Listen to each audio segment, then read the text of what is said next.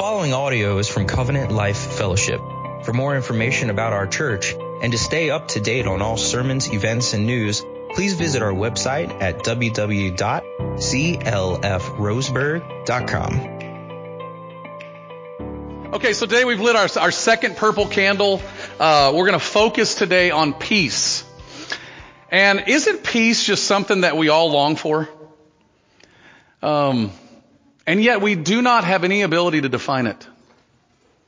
All of us think of it differently. Some people think that peace comes in quiet solitude. Yet I don't know about y'all, but I know what happens in my heart when I'm alone and there's nothing around me. It feels like chaos reigns in my brain.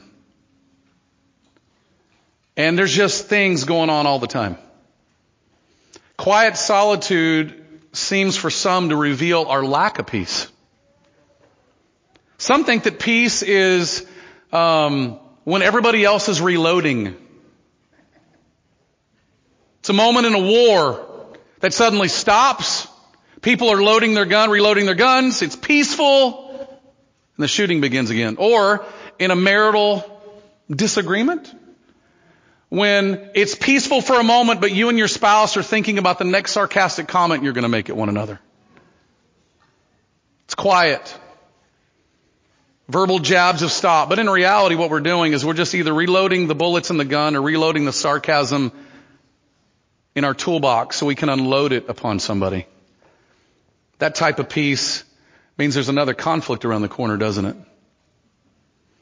Some think that peace comes from achieving a certain status or a place in life. I was listening to a podcast on my drive home from Bend yesterday, and the guy who's a very wealthy man made an interesting comment to me that kind of laid into this. He just said, I don't know about y'all. He says, but when I got to the place where I could pay all my bills, I was no longer in chaos. And yet I listen to this guy regularly and I know how much chaos he's in. And some think that if we can just get to a certain status, get our debt paid off, get to a certain status in life, get a position at work that people will look at, we got enough money in our bank account, then we will finally achieve peace.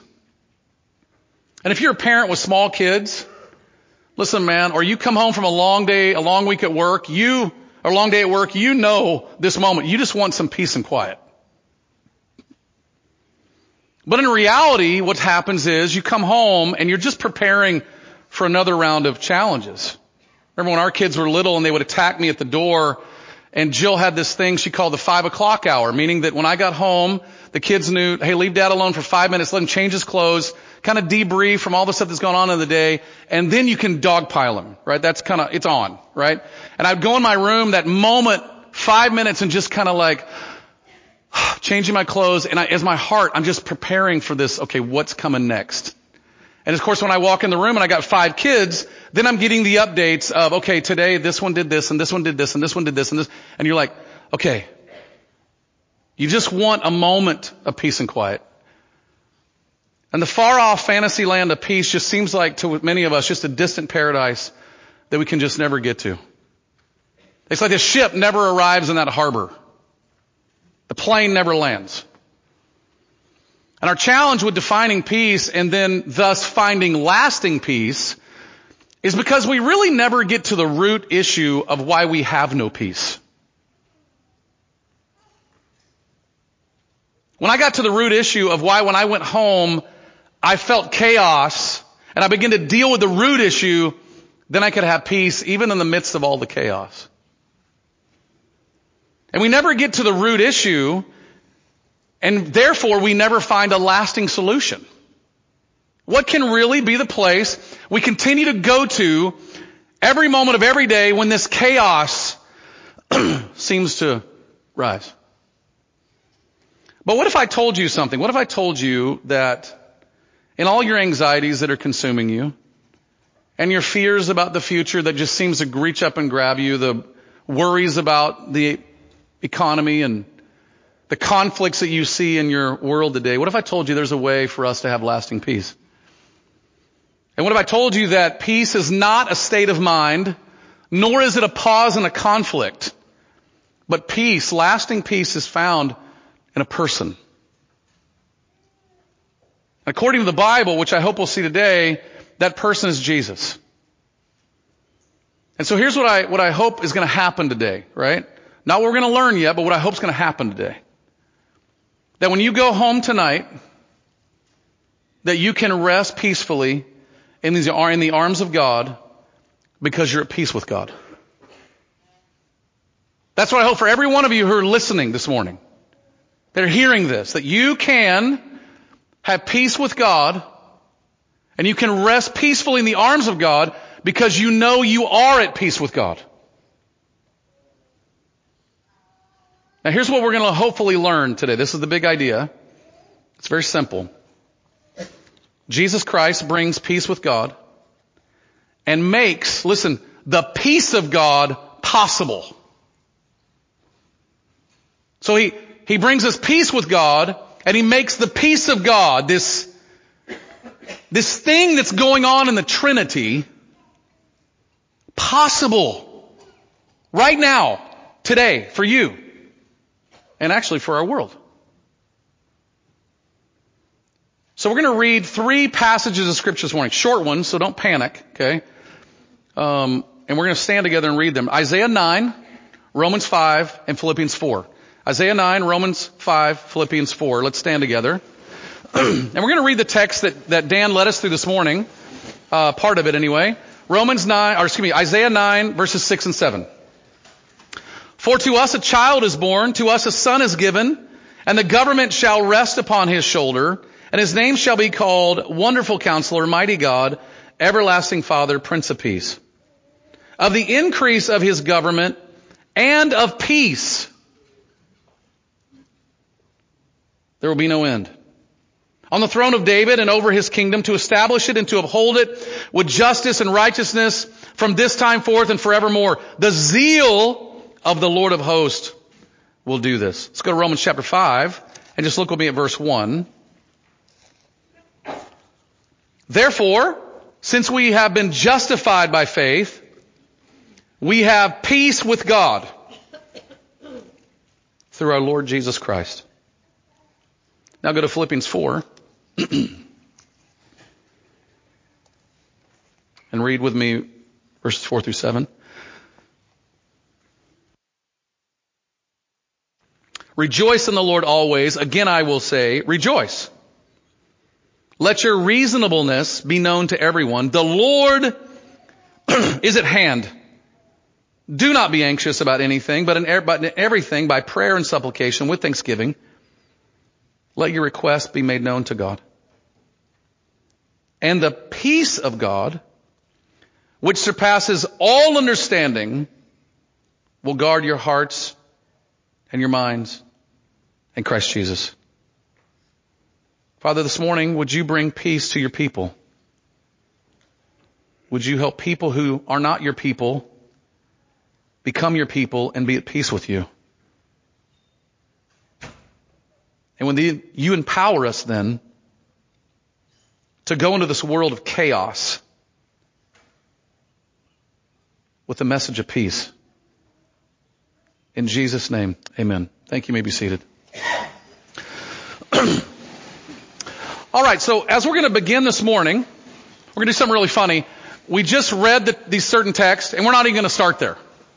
Okay? So we're going to start in a different place because I want us to understand from the beginning of time, why are we so chaotic?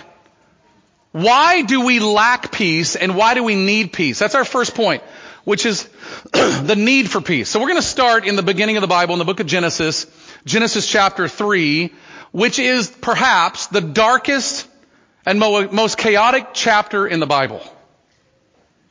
In chapter 3, verse 6, we read about our first mom, Eve, being deceived by Satan, who's our arch enemy, and she ate the forbidden fruit, and then she turned and gave it to our first dad, Adam, who was with her, and Adam ate. Now, without doing all the stuff about Adam's failure and all the different things here, let's just understand that in this moment, when Adam ate this forbidden fruit, something happened that had never transpired before in the human race. Humans rebelled against God, and in that moment trusted in their own wisdom and their own rules rather than God's. It's fascinating right now. If you would look behind a little bit of the pursuit of technology in our world today, what is behind that is the desire to be like God, to live forever, to have wisdom that's beyond measure. So different than what was going on in the Garden of Eden. Adam and Eve wanted to be like God. They were deceived and they ate this fruit. And then that moment, that rebellion happened. And mankind in this moment was introduced to something odd. They were introduced to a conflict with God. Now you and I live every day of our lives in conflict with God. We're so used to it. That's how we're born. But Adam and Eve had not experienced this. Before sin, they walked in the Garden of Eden peacefully with God. There's no separation in their relationship with God. But after this sin happened, there's a breach in that relationship. There's a conflict. Humans now, after Adam and Eve sin, are at war with God. And here's the crazy thing. We know it.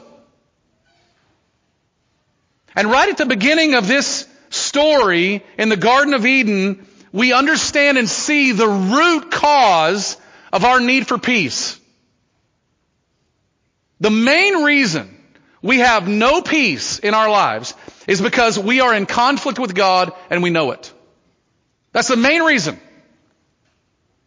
Right off the bat, in the beginning of the Bible, in the book of Genesis, we're introduced to the fact that the biggest issue we face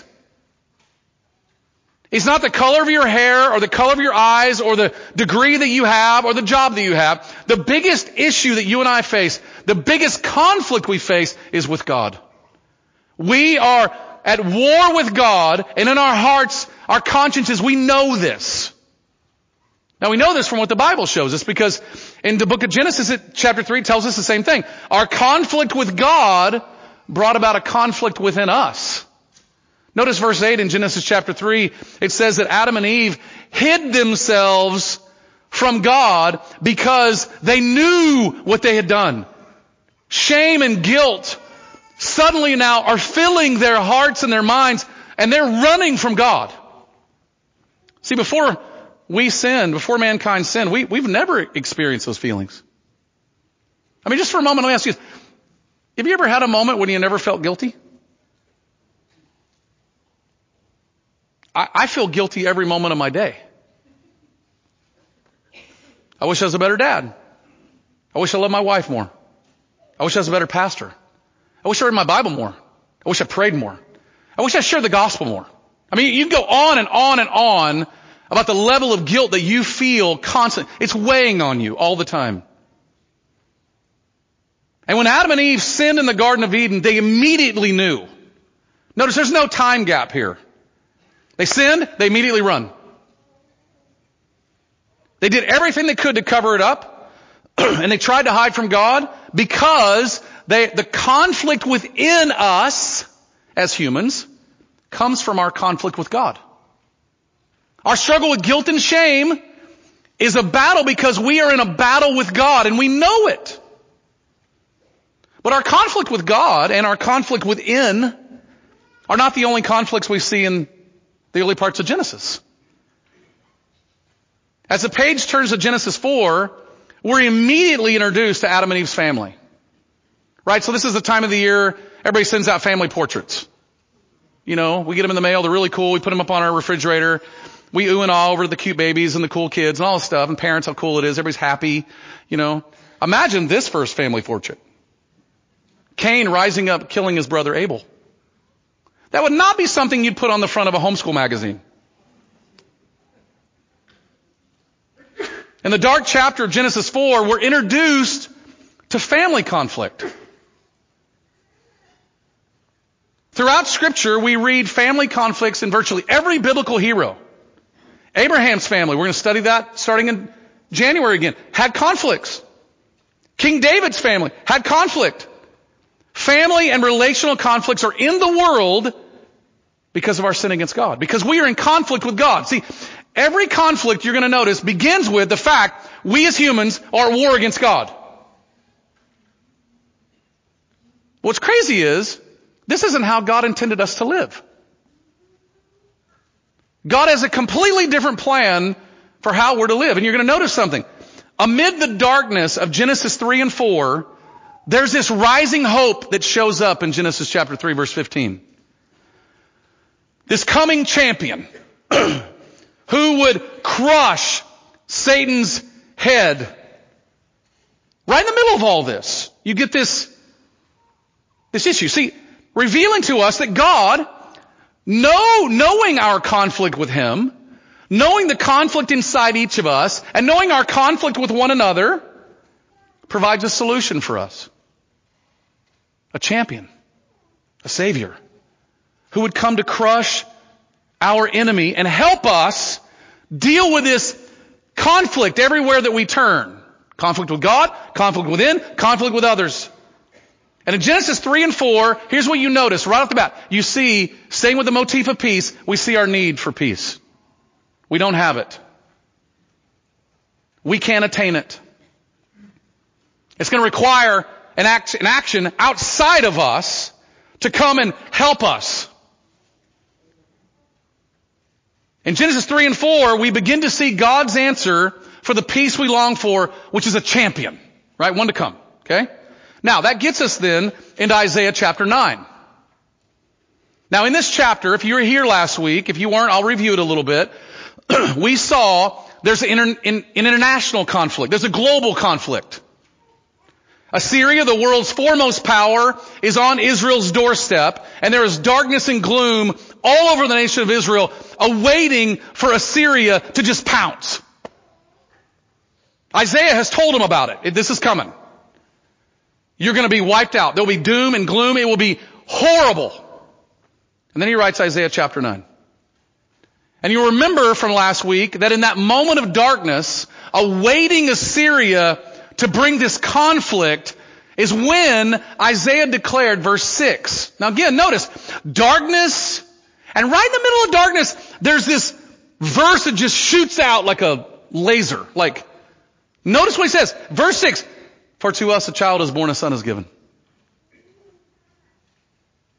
Assyria on the doorstep. Israel, they're coming. But to us, a child is born, a son is given. Now the reason Israel was in the mess they were in was because of their conflict with God. Israel had been warned time and time and time again that if they gave themselves to idol worship, if they forgot the God of their youth and the God of their prosperity, God would send a nation to eradicate them from that land. And Assyria, in this moment, is God's hand of discipline. And we're going to see later, you see later, Babylon is the same way. And the root cause was what? Conflict with God. Vertical. Which brought about horizontal. This is something we must be mindful of as we look at this idea of peace. The root reason for our conflicts, the lack of lasting peace in our lives, is because primarily we are in conflict with God. And that conflict, listen carefully, is the foundation for all other conflicts, global and domestic, internal and external. It's like when, I think it was World War II was beginning to start, and the London Times put out a question. Who's the greatest threat to our world? And G.K. Chesterton just simply wrote 2 words back. I am.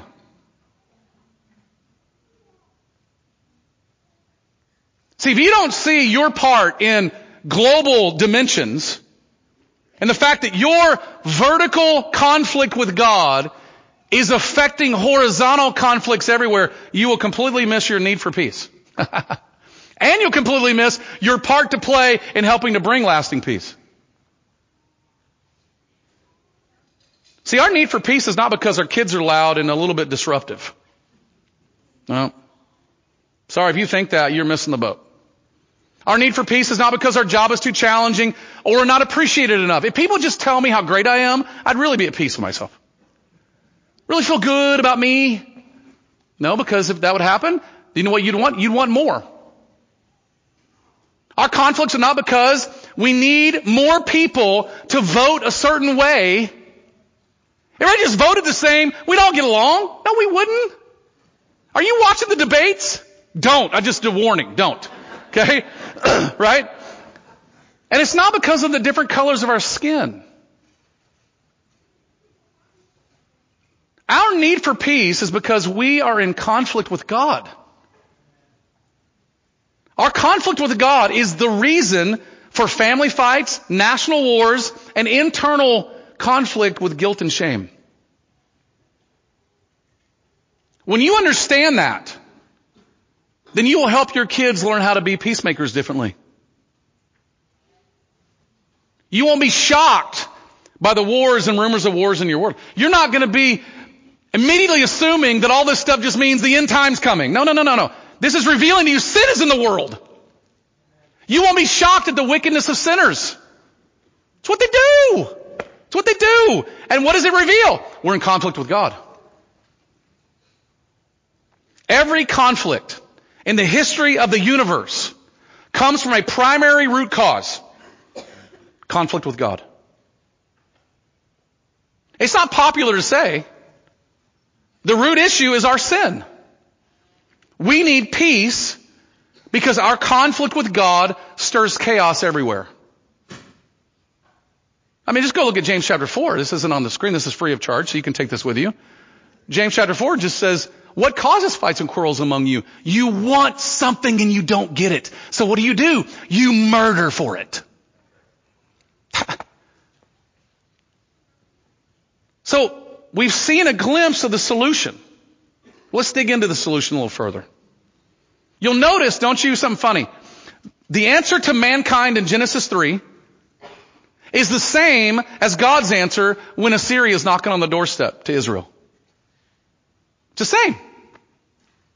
In Genesis 3, it's a champion who will come and crush Satan's head. In Isaiah 9, it's a child being born, a son who is given. So let's look at the second point, which is the Prince of Peace. Isaiah 9, 6 and 7 is perhaps the most famous Bible prophecy in the Bible, which is talking about what's called the Old Testament hope of Israel. This coming king. In the Jewish mind, this would happen for them. He would establish and restore Israel to their greatest place for them. It's probably the most quoted Bible verse in the Christmas season. And last week we looked at the characteristics that are listed here, right? These characteristics reveal the type of government that he's going to lead. And this type of government will reflect his characteristics, right? He's the wonderful counselor, meaning that his government is supernaturally wise. Thank God for that. We got enough stupidity in our governments, right? I mean, thank God for that. It's a strong, powerful government because he's the mighty God, meaning nothing can overwhelm him. He's not going to resign because he's threatened. Thank God for that. It's an eternally compassionate government because he is the everlasting, look at this, Father. And the idea, the motif, the picture there is of a caring, delicate father who cares for his children. And verse 7 says it's an expansive, unlimited government, meaning there's no end to his rule. Justice and righteousness hold sway. There are no pockets of rebellion when all is said and done in the king's kingdom. See, this is no ordinary child. This is the God-man. He is divinely endowed with supernatural authority and power and wisdom. See? That's who he is. Now for our study this morning, I want to just focus in a little more on that one phrase, the Prince of Peace. Everybody see that? The Prince of Peace. You're going to notice something. It's the only title of royalty given in the text. And you're going to notice something else. Notice verse 7. It says, of the increase of his government and of peace. It didn't say, and of power, and of wisdom. No. And of peace. There will be no end.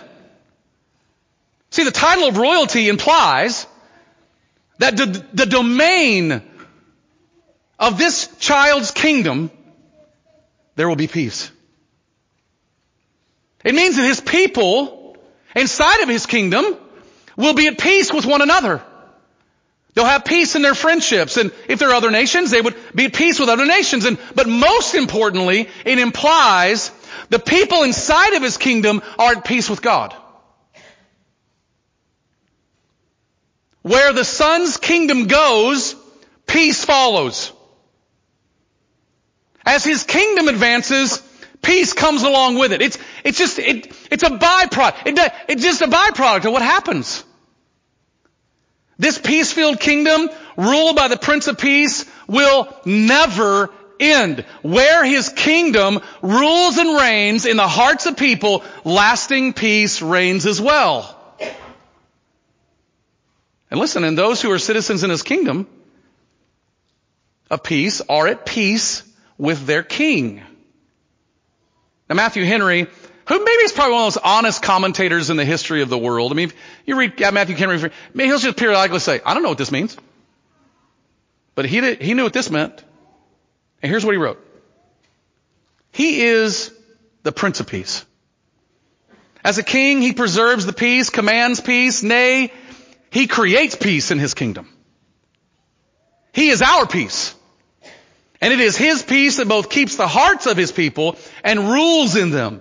It shall be a peaceable government, agreeable to his character as the Prince of Peace. He shall rule by love, shall rule in men's hearts, so that wherever his government is, there shall be peace.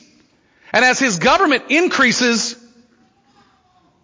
the peace shall increase. The Prince of Peace rules over the eternal kingdom of peace. And his eternal kingdom of peace will know no end and will always increase. Now this tells us something about God's solution, doesn't it? It tells us something about God's solution for our need of lasting peace is this. It is a champion. It's a savior, a son, a king. And it shows us something amazing about God. And don't miss this about your God. It shows you your God cares for you. I mean, you should be stunned that in the darkest chapters of the Bible, Genesis 3, Isaiah 9, what do you see? You see a God say to you, do not fear, a champion's coming. Don't you worry. A son will be born. See, God knows we need peace. And listen, friend, he made a way for peace through the Prince of Peace. One who can rule and reign over your turbulent heart. Right now, that king can do that. And you know what's amazing about this? When you read Isaiah 9, it says that the zeal of the Lord of hosts will do this. You know what that means? It means God's burning passion for his own glory and for the good of his people, which he has had from everlasting past and he will have till everlasting future, will ensure that everything we need for peace is brought to us. Do you see how caring your God is to you? I mean, God could have just said, forget it. These people are wackos. Let's leave them in chaos. And just touched the world and spun it around and walked off. But that's not what your God did, friends. No, your God said, there's a champion coming. I'm sending him. There's a king, a child to be born. See, you're Christian, you don't have to wonder anymore if your God sees you, if he knows you, if he hears your cries for help. You don't have to wonder if your God will help you. No, he has provided for you a Prince of Peace. But here's something else about this that tells us something fascinating. God also knows our world. This is such good news for me. Because God sees the wars. He sees the conflicts. And God sees the relational divides.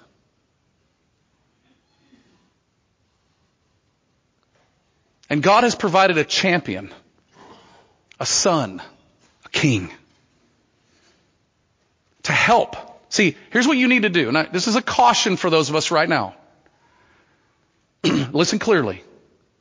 You need to stop falling into the trap of believing that God doesn't have a plan when you read your news feed.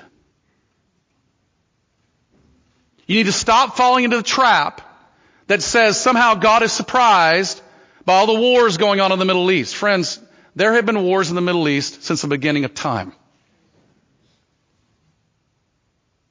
You got to stop trying to put all pieces together and figure out where's this going to eventually land and say this. Your God told you, put your hand on the plow, set your face straight ahead, and don't look back.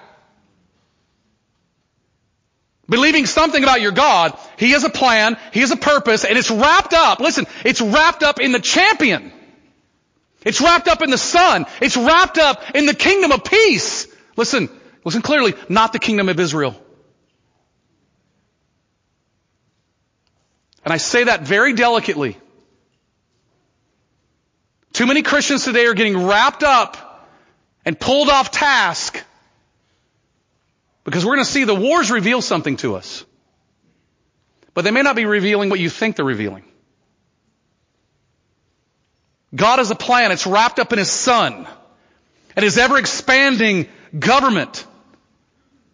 And that peace that He has brought with it is to go with this government.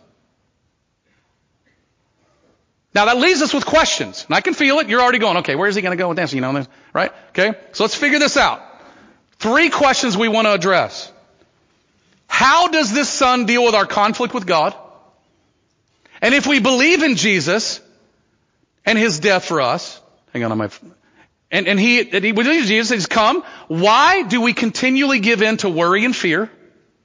And lastly, why are there conflicts still in our families, in our friendships, and in the nations? Why is that stuff happening? So let's just look at 3 types of peace as we finish.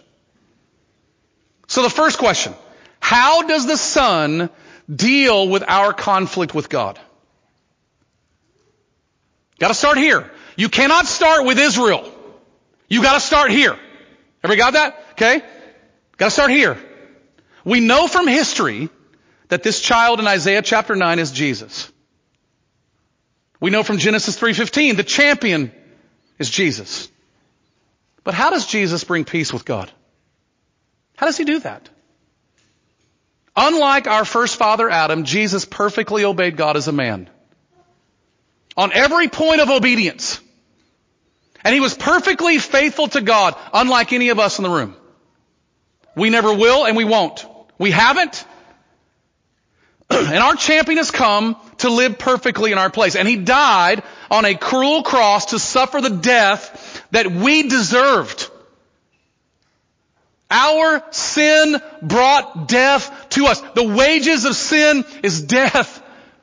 But Jesus Christ, this perfect Son of God, the spotless Lamb of God, took our death and died in our place as if He were the sinner. And when He rose from the dead, that was a moment when God said, I approve of everything He did in His life and His death. It's successful, it's righteous, it's accomplished everything I wanted done. That's why Paul would write in Romans chapter 5 verse 1. Therefore, since we've been justified by faith, we have peace with God through our Lord Jesus Christ. Now pay close attention.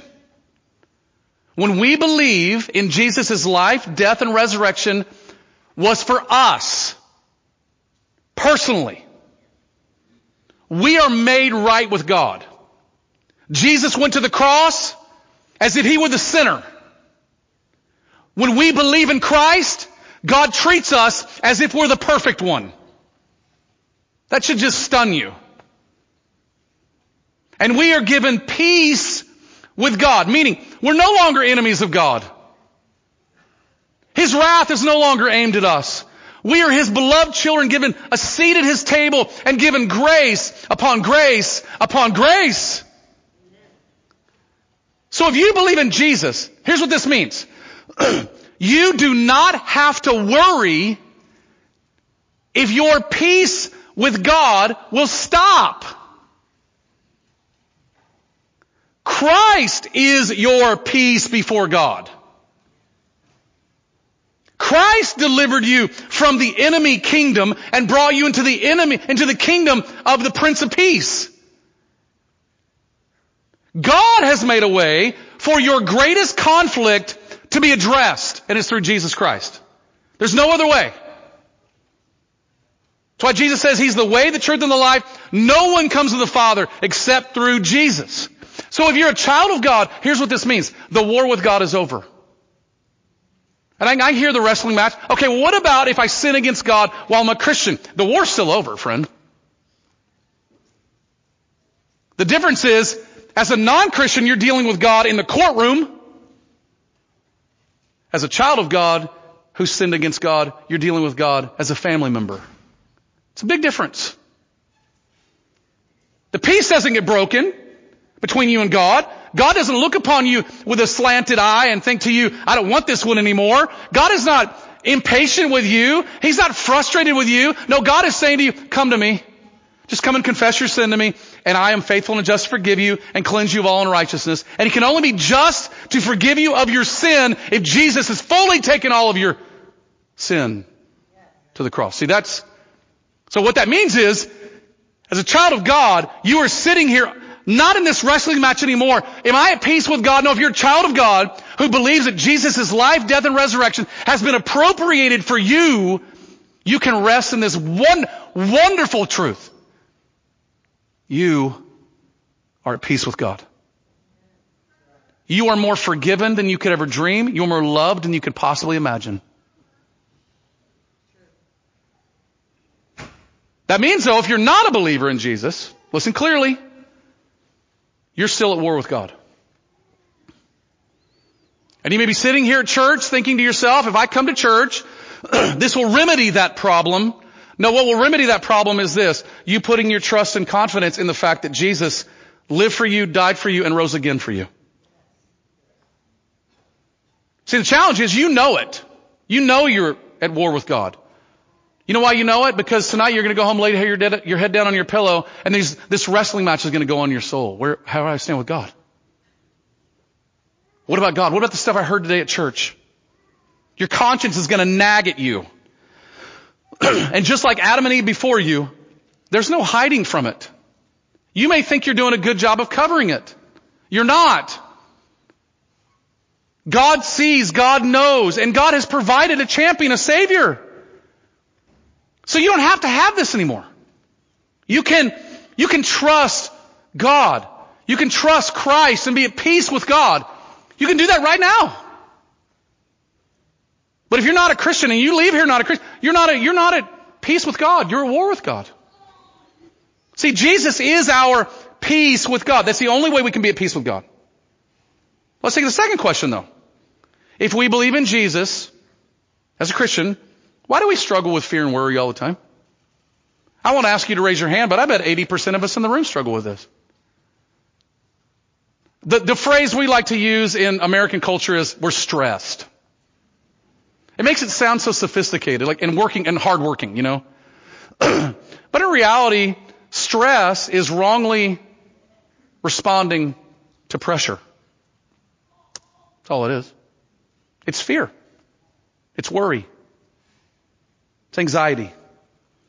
Why does this happen? Well, for that we can see in Philippians 4 something fascinating. Look at that passage with me and you'll notice something. This is the passage for Christians. We're told to be anxious for nothing.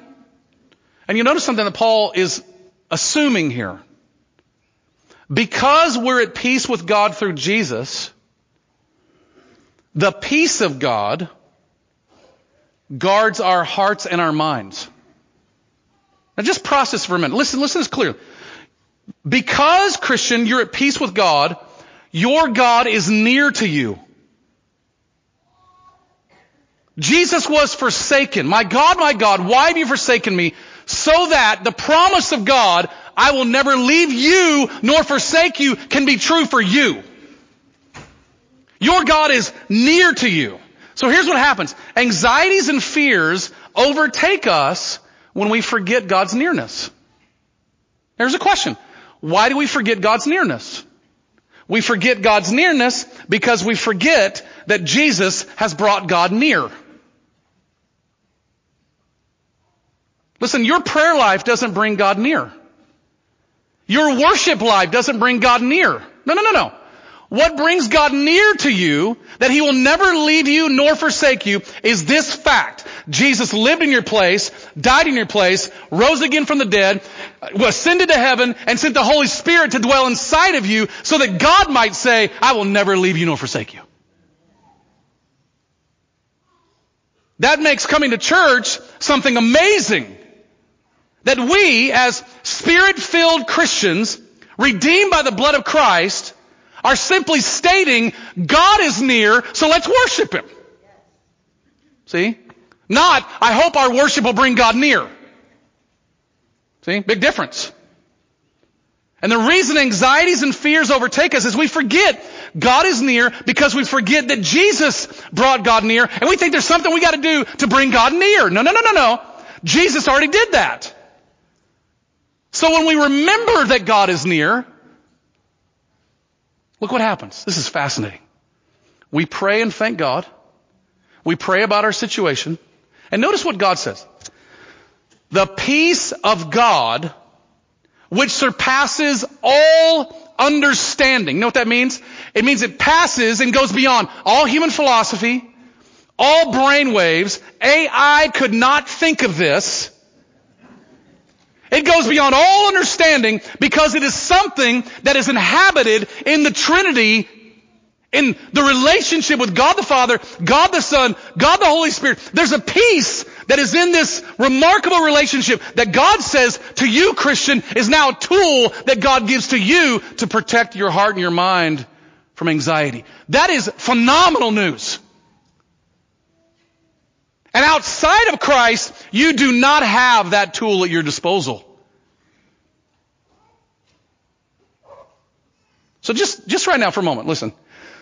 Here's what you need to do if you're a child of God. You just need to take a moment and just thank God for His nearness to you. But thank Him for His nearness to you because of what Jesus has done. Notice what Paul says. Will guard your hearts and minds in Christ Jesus. The assumption is you are in Christ. Therefore, the peace of God will guard you if you're in Christ. Wow, that is phenomenal. That just means, listen, He's near to you right now as you're worried about your kids.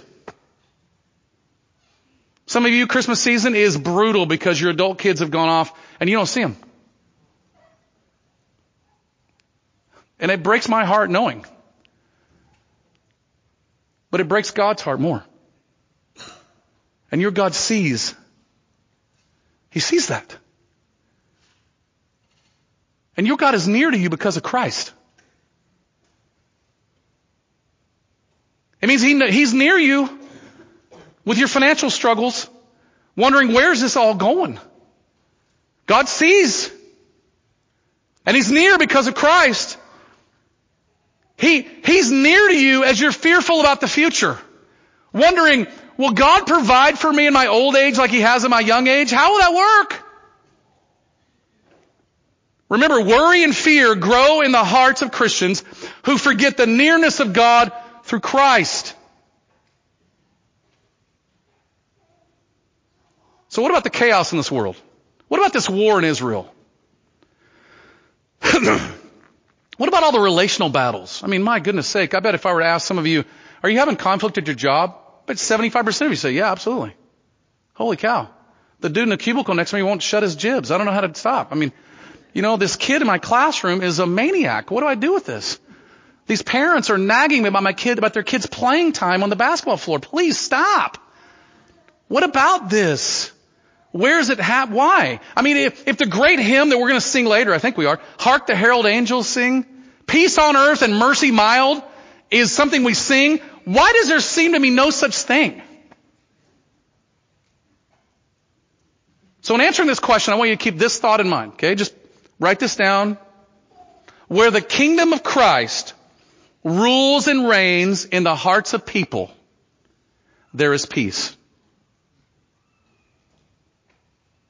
Where the kingdom of Christ rules and reigns in the hearts of people, there is peace. Where it doesn't, you will find conflict. Now by rule and reign, here's what I mean. I mean believing in, hoping in, and submitting to. I'm not talking about the universal reign of God over all things, and people go, look, God rules over all things, therefore there should be peace everywhere. No. I'm talking about specifically where He rules and reigns in the hearts of people by believing in Him, hoping in Him, and submitting to Him. There is peace. And where there's not, you will find conflict. And I'm going to be honest with you. You're going to find this to be true in your own heart. As I was reading about Isaiah 9, I got to thinking about the pockets of chaos in my heart. And just ask the Lord, like, God, would you let the kingdom of Christ and His peace advance over that? You find this to be true in your home, right? I remember coming home one night and watching two of my kids. As I walked in the door, they were like 5 and 3, and they were in the middle of what looked like a gang fight. I mean, the dude's on the ground, the gal's got her fist straight back, and the dude's grabbing her hair and screaming, and I'm like, demon possession has entered our home, and the Crips and the Bloods are at work. I mean, what is going on here?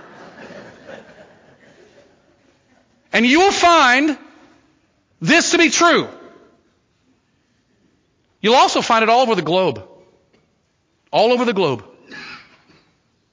Where the kingdom of Christ rules and reigns in the hearts of people, there's peace. Where it doesn't, there's conflict. This means, so hear me, this means conflicts and wars in the world reveal something to me and you as Christians. You know what it reveals? There's work to be done. This is what I'm concerned about right now in this whole international world. It's one of the many things.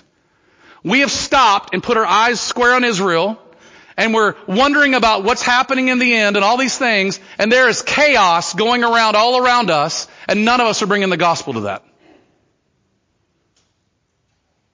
Because we don't have our hands on the plow, looking straight ahead, sowing and watering as God has told us to, faithfully and regularly in our homes, our neighborhoods, our schools, our workplaces, and instead we think, wow, what's going on over there? Look at that. And I believe we are violating what's something that Jesus told us very clearly we are to be doing. As citizens of the kingdom of peace, with the God of peace near to us, guess what we are to do? We are to represent the Prince of Peace in a world of conflict by being peacemakers. Now you know this from Matthew chapter 5, when Jesus said, blessed are the peacemakers, for they are the sons of God. Meaning, you know that somebody's a child of God by how they're working for peace. And I don't mean, the pageantry, what's your hope, world peace. I don't mean that. Okay, I mean something deep and lasting. And you also notice Paul talked about this in 2 Corinthians 5 when he said that we've been given a ministry of reconciliation, which means there's two warring parties and we're bringing them together. Friends, listen. The only answer to the global conflicts around the world, only answer to the global conflict is this, that every nation, every tribe, every tongue would come underneath the rule and reign of King Jesus. Lasting peace with one another is not found in having the same political stance or having somebody in the Oval Office that we all agree upon. Lasting peace with one another is made possible by each of us becoming at peace with God through Jesus, and then us as God's peacemakers taking this gospel all over this globe to give people the hope of Christ to become disciples of Christ. And come on into this kingdom of peace with us, and let's go make peace through the gospel. See, the answer to divisions in your homes or the nations is the same. Lasting peace can only come from the eternal Prince of Peace. And divisions and conflicts reveal we have not yet arrived. What the newspaper says to me, honestly, when I read it, is grief and sadness over what I see. And then secondly, I go, there's a lot of work to be done. When I go to Cebu City, Philippines, and I stand on the 9th floor of this hotel that they put us in, and I look down upon the millions of people, I say to myself, not all have come underneath the rule and reign of King Jesus. And they need a gospel church in this town. They need men and women who will represent Christ really well in this city. They need to hear the glorious work of the gospel. They need to be freed from the Church of the Santo Niño, from that cult that's hanging over them. They worship a statue, a baby Jesus. They need to see that baby Jesus is alive, seated at the right hand of God, who's come and made intercession for them and died for them. See? Not all have come underneath his peaceful rule and reign. That's why you see the conflicts in your world. Again, you're not shocked by it. You just go, oh, this reveals there's something that needs to be done here. So since that's true, what are we to do? We play our part by being peacemakers, by helping people see their need to be reconciled to God and helping people see their need to be at peace with one another. Now here's what we have to do in this though. You got to make sure the target's clear. I'll be honest with you. American Christians, most of us right now, many of us, have the target as something political. But nations are not transformed by voting blocks. Look, you go to a communist country, they're all voting the same way. If they get a chance to vote. They all got to kind of submit to it. If we think it's true that it's done by a voting block, everybody agreeing on their votes, then we'll make sure everybody gets on our side. And we'll fight for it. We'll Facebook post it. We'll social media blast. If we think that everybody in our family finally is in unity together because we all agree on every little subject, then we'll just make sure that's true, that all of our arguments are foolproof, and we'll demand submission when they're not submitted. Listen, friends, nations are transformed. Families are healed by the power of the Prince of Peace. Go read the story of Romania and how that communist country fell through Christians singing the praises of God in the midst of a communist nation. They became convinced that Jesus was the king.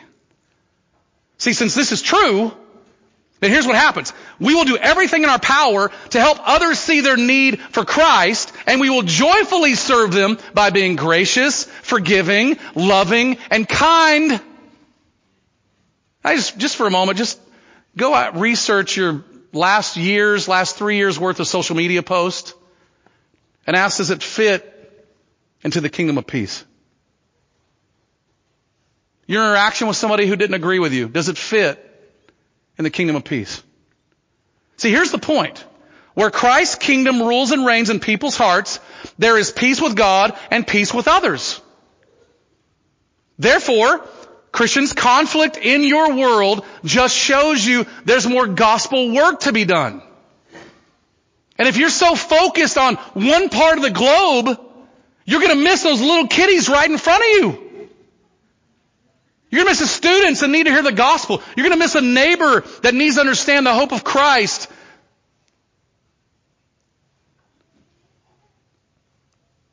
So as we close, I just want you to think about a few things here. First, listen, are you at peace with God? I mean, if you're here, you don't know Jesus. I just want to challenge you. Don't leave here without being right with Christ, with being right with God. By putting your trust in Jesus. Somebody in the room, grab them before you go. The friend that brought you, just say to him, dude, how do I become right with God? And Christian, listen, if you're wrestling with anxiety and worry, can I just drop some things in your mind? Are you remembering the hope of your calling? Are you remembering the work of Jesus on your behalf? Are you remembering that He has sealed every concern you have about your relationship with God? And that your God is near you right now, and your God knows your anxieties, your fears, all those things. And He says to you, cast all your cares upon me because I care for you.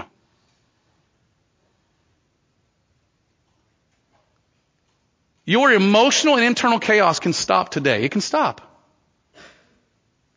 Let me ask you another one. Are you bothered by the conflict in the world? I am. I mean, it drives me crazy. I don't know where to even begin sometimes with things. But here's what that does to us. It shows us that there are disciples that need to be made. That the gospel needs to go out. And where God put you in your work, your neighborhood, your school, your family, God put you there as a minister of Christ to represent the Prince of Peace and His everlasting kingdom right where you are. So here's the question. Are you sharing the gospel with other people as the only hope to be at peace with God? Or is your stuff filled with a political stance and frustration about where this is all going? Instead of asking a big question, does your king have a plan? He sure does. Is your king wrapped up in a champion? It sure is. How about you fall in love with a champion? You get in love with his work of the kingdom, and he puts your hand to the plow and you get to work. And you do that the way he has called you to do it. As a peacemaker. Christian, your Savior has come. And listen, He has ascended to the right hand of God, and He rules over all things. And my hope is tonight, when you go home and you lay your head down on your pillow, as Charles Spurgeon would say, you can lay your head down on the pillow of God's good sovereignty over your life without any worry or conflict, because Jesus has come to bring you peace with God. Let's pray.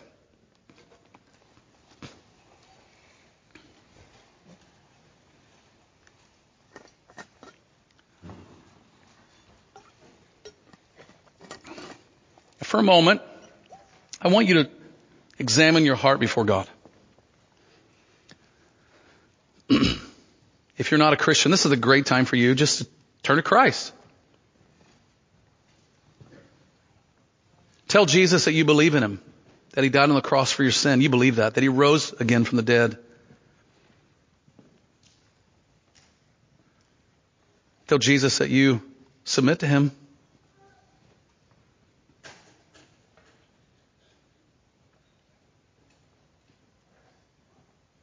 Christian, are you battling with anxiety and fear? Your God is near. Turn to Him.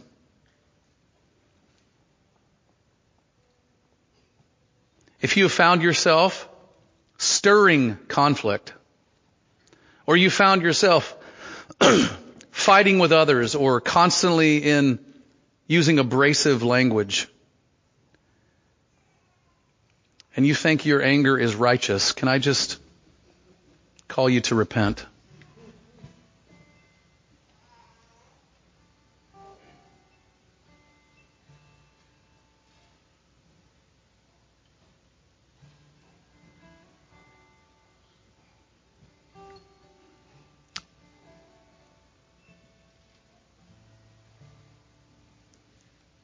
Father, there is so much uncertainty in this world that it causes us to wonder if you're near.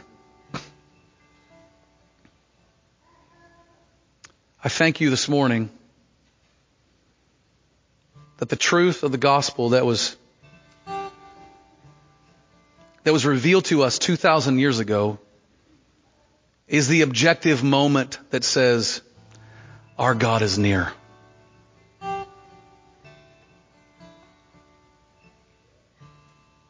And so, Father, this morning we cast our anxieties upon you. So, church, where you're at this morning, would you just cast your anxieties upon God?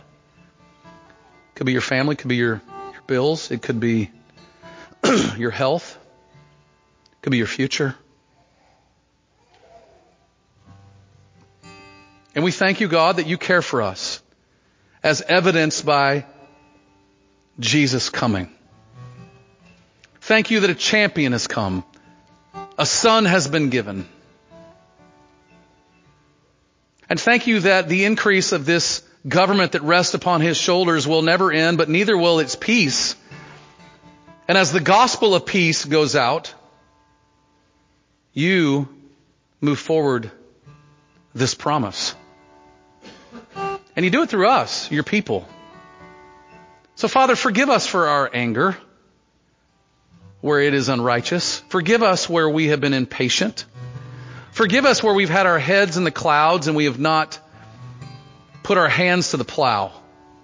Forgive us where we've not sown the gospel, where we've not watered the gospel. Forgive us where we have not taken advantage of the moments and the situations and the places you placed us in. And instead, Lord, we've been worried.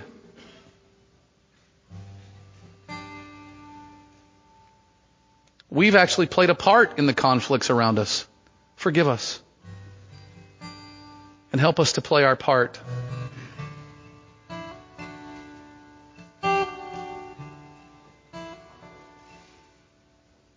And for our non-Christian friends here this morning, Lord, I pray that you would convict them so deeply of their sin